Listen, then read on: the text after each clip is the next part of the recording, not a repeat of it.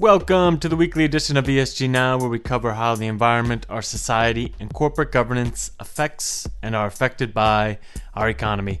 I'm your host, Mike DiSabato, and this week we are going to talk about incentives. Incentive to cure things, incentives to vote people off boards.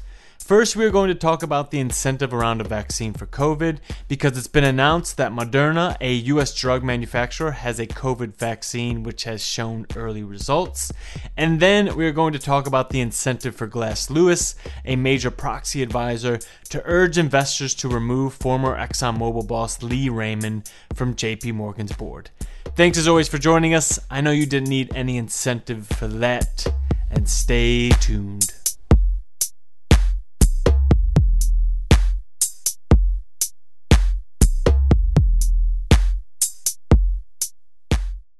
Eight people have received 2 doses of an experimental vaccine developed by Moderna for COVID, and the results have been promising. Now the company will move on to the second phase of testing around 600 people after getting the go-ahead from the U.S. Food and Drug Administration. And then if all goes well, a third phase will happen in July involving thousands of people. And Moderna isn't alone. Dozens of companies and universities are rushing to create coronavirus vaccines, including Pfizer, GlaxoSmithKline, Johnson & Johnson, Sanofi, and Shanghai Fosun Pharma, and then obviously the University of Oxford is looking into it. But only 2 of the 44 COVID-19 vaccine candidates globally have been successful in getting human trials. Those developed by Casino Biological, Beijing Institute of Biotechnology, and Moderna.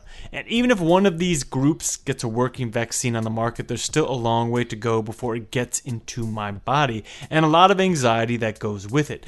There is the fear that scaling up production could subvert necessary quality controls and assurance mechanisms, that a vaccine, which isn't like a treatment, and that you give a treatment to someone who is sick while a vaccine is given to a healthy patient, could go terribly wrong, and there could be litigation against the company that developed the vaccine. So you need a robust checkup system to ensure there aren't adverse side effects post-treatment. And there's also this issue that is an ESG issue of the access to the vaccine. When a company creates a drug, they usually like to keep it for themselves and, sell it for money, unless it's for a disease that is considered a global public health concern. In 2001, a hard-fought battle over AIDS drugs led the World Trade Organization's Doha Declaration on Trade-Related Intellectual Property, aka TRIPS, that allowed governments to use compulsory licenses to ignore intellectual property for drugs that are considered essential medicines, like the ones for HIV, tuberculosis, and malaria. My guest today, Julia Jaguar, has written about all this and has been studying infectious diseases even before her time at MSCI ESG Research. And Julia, first, could you take me through all the groups that are currently involved in researching a cure to COVID-19? You have numerous different players kind of galvanizing around COVID, right? They're accelerating R&D efforts. So you have academia, you have companies, so private companies investing, you have governments, then you also have a fourth component, which is public-private partnerships. And all of these vehicles are incentivized in different ways, right? So if you have a company, when you're developing a vaccine, generally the rates of return are low, right? And it's unpredictable, so it's very risky. So that's why you generally have seen a shift of companies away from vaccines because they can't recoup their costs, but also because they're not as profitable as perhaps other rare diseases and chronic diseases. With COVID, it's a situation where, all this money is being thrown out of it, and there's all these different incentive mechanisms to spur R&D. And then a lot of times when you have a drug or a vaccine, there is a component of the company taking on the scaling and production, but it might have originated with academia or it might have been funded by a government entity. So there are all sorts of partnerships that you are generally kind of breaking down in this sphere.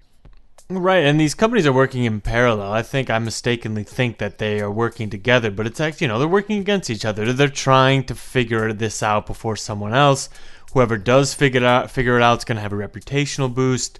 They're obviously going to have a funding boost.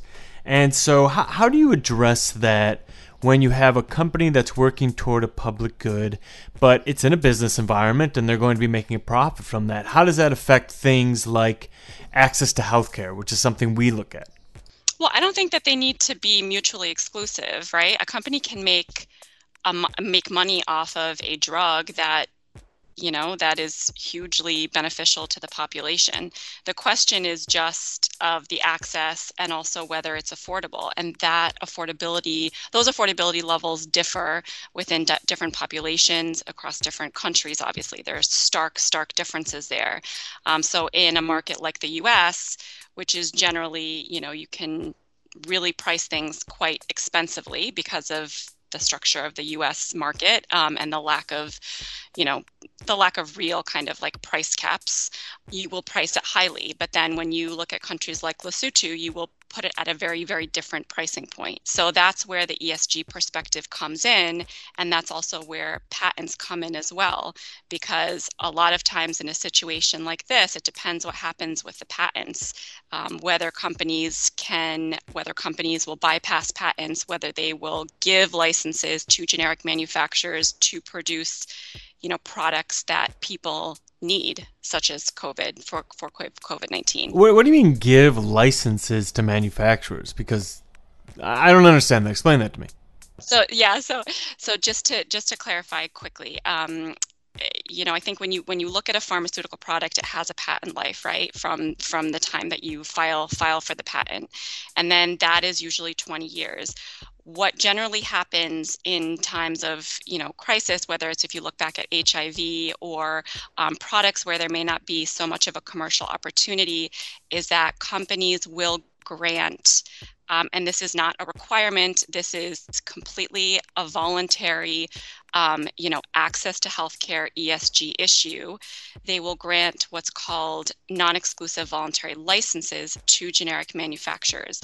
And what that means is that they are providing the generic manufacturer the legal, right to essentially bypass their patent to be able to produce this drug. And what happens is when you have multiple generic manufacturers producing one drug, generally the price of that drug or vaccine or whatever it might be will drastically reduce because of competition. Gilead is doing this right now with remdesivir. So it's allowing 5 generic manufacturers to produce remdesivir. Remdesivir being an antiviral drug that Gilead has that was initially used for treatment for Ebola, but now has shown to help block the spread of COVID-19 in patient lungs. And giving generic drug manufacturers permission to make your drug, it helps with distribution. If society had to rely on one company's manufacturing capability, then it might be a while before a vital drug was disseminated. And I kind of want to keep with Gilead because there's this interesting case with them because it's been on the front line of the COVID pandemic, sometimes for great stuff such as the remdesivir, but also sometimes for not such great stuff, like when it tried to claim its COVID drugs were under orphan drug status. And basically, orphan drug status is an incentive structure in the U.S. where the company can get a 7-year window of tax reductions, but it also gives the company exclusive rights to develop a cure for the specific condition, which would not have been good during COVID. Julia, what happened with Gilead trying to claim orphan drug status? Mm-hmm. So they applied for orphan drug status, which means really just it's generally reserved for rare diseases, that afflict less than 200,000 people in the U.S.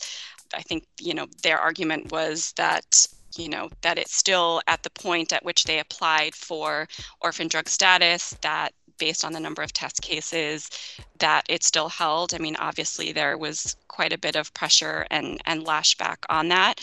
And then 2 days later, they rescinded that. And clearly probably not the best move. But that being said, Gilead has been a clear leader for a long time in terms of access. They do some really unique things. So first of all, they're really a leader in terms of non-exclusive voluntary licensing with their HIV products. Very few companies actually do this, and it's one of the most powerful mechanism. Again, it bypasses patents, so allowing generic manufacturers to produce their products. They've also licensed to the medicine patent pool in terms of some of their really powerful Hep C and HIV drugs. And they're one of the very few companies that also have expanded the scope of their licensing agreements to countries that are slightly wealthier. A lot of companies will only extend their licensing to the poorest of the poor, but Gilead has gone a step further and expanded the licensing scope of some of its HIV products and Hep C products to the slightly wealthier countries to ensure affordability and access. Right, and I actually want to quote something from a report you wrote in March about the biopharma industry that I wrote down. Epidemics pose a unique dilemma for the biopharmaceutical industry, particularly for vaccine developers, as investments tend to decline when the pandemic subsides. During the Ebola crisis, GSK invested for several years in 3 vaccines, yet eventually handed over the Ebola candidate as clinical trial progress slowed with the number of Ebola cases subsiding. So to me, they did all this effort and it didn't come to fruit. And it sounds like a market disconnect. It feels like how climate change is a market disconnect, where companies either don't have the will or the incentive structure to address a problem that we all know is coming eventually, and we all know will wreak havoc on our lives. Do you see that? Am I making a right connection there? Do you see these two as being connected as well, climate change and COVID? So yes, now with COVID, because it is an emergency response, it is an emergency and it's a pandemic, it's rejigging that system. So that is potentially where, over the long term, from an ESG perspective, and when we think about any types of trends accelerating, things like drug pricing and access and affordability COVID could potentially be a tipping point to rejig that system in a way that would make that would bring things like access and those incentive mechanisms to the forefront. Before I let you go, is there anything else that COVID is really disrupting right now in the medical industry? There's been a lot of stories about elective procedures now having to be foregone, which is actually putting a lot of stress on the healthcare industry that relied on those elective procedures as their money makers. Is anything else changing now that would be kind of under the radar? I mean, the other complicated part of this is that, ironically, the number of vaccinations are going down right now because people aren't getting vaccinated. And this was like disturbing me as I was sleeping yesterday because it's just so ironic that we're looking for a vaccine for COVID, yet we are just missing vaccines in general. 13.5 million doses of vaccines are being missed right now, according to Gavi, which is the Vaccine Alliance. What do you mean being missed? People are staying home. They're not getting vaccinated. They're not going to the doctor. And I was just thinking about this in the context of my own 1-year-old, because he has been missing his. I have on purpose been delaying his vaccinations. And then I was like, oh my God, I'm one of those people. I mean, he has them in June. I rescheduled them, but we are getting this massive, there is a massive amount of vaccines that are being missed while we are looking for a vaccine for COVID.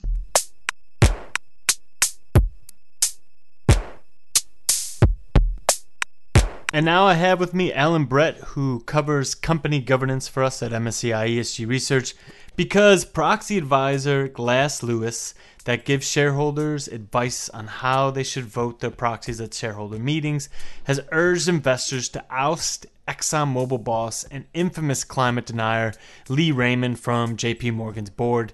Because the problem is, Glass Lewis said, Raymond is 81 years old and JP Morgan's board retirement age is 72. And JP Morgan just announced the results. And so, Alan, what happened? So in the end, the vote wasn't close. It was a bit of a rebuke. I think around about 84% of shareholders who voted supported his re-election.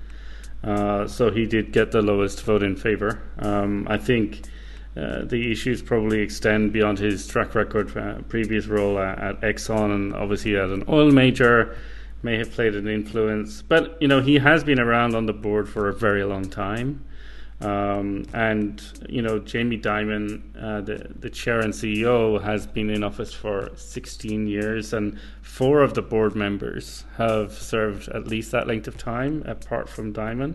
And right, so Lee Raymond has put in a lot of influential people that are still on the board today, because he's been on the board for 19 years himself.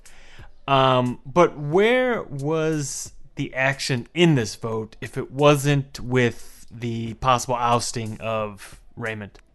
Yeah, it was actually on 2 shareholder proposals. One of them goes back to this issue around Dimon and his powerful position as both chairman and CEO, which has been there are 2 separate roles. The chairman should really be overseeing the performance of the CEO, and I think there's been 42% of shareholders supported the shareholder proposal to separate those positions. The biggest support for the shareholder proposal side was on climate risk reporting. There was a proposal from As You Sow on behalf of some US shareholders who requested some reporting on how the banks are playing a role in meeting the Paris Agreement's goals on limiting global warming.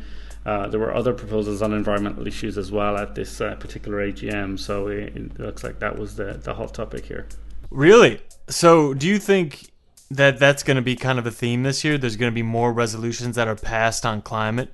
Yeah, I haven't tallied the numbers, but from anecdotally, we're seeing them in quite a number of companies and support. And I think compared to other years, it's what's striking so far in the vote results that we have seen is the high level of support that some of these have achieved, and in some cases, companies have gone further and they've put forward management proposals to kind of rebuke, not necessarily to rebuke, but to take some of the heat off themselves. Barclays passed a proposal around climate in the face of a separate competing proposal, which would have been a bit more demanding on them, that had been filed from shareholders. So the banking sector has certainly been targeted with some of these proposals this year in light of their financing of businesses that maybe are contributing to climate change.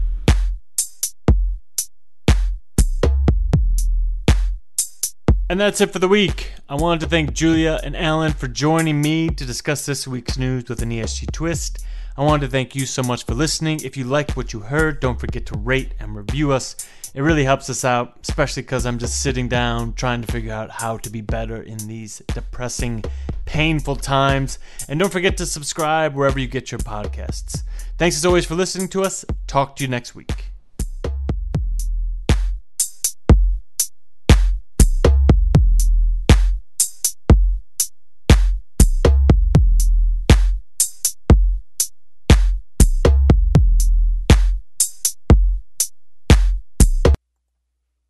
The MSCI ESG Research podcast is provided by MSCI Inc.'s subsidiary, MSCI ESG Research LLC, a registered investment advisor under the Investment Advisors Act of 1940.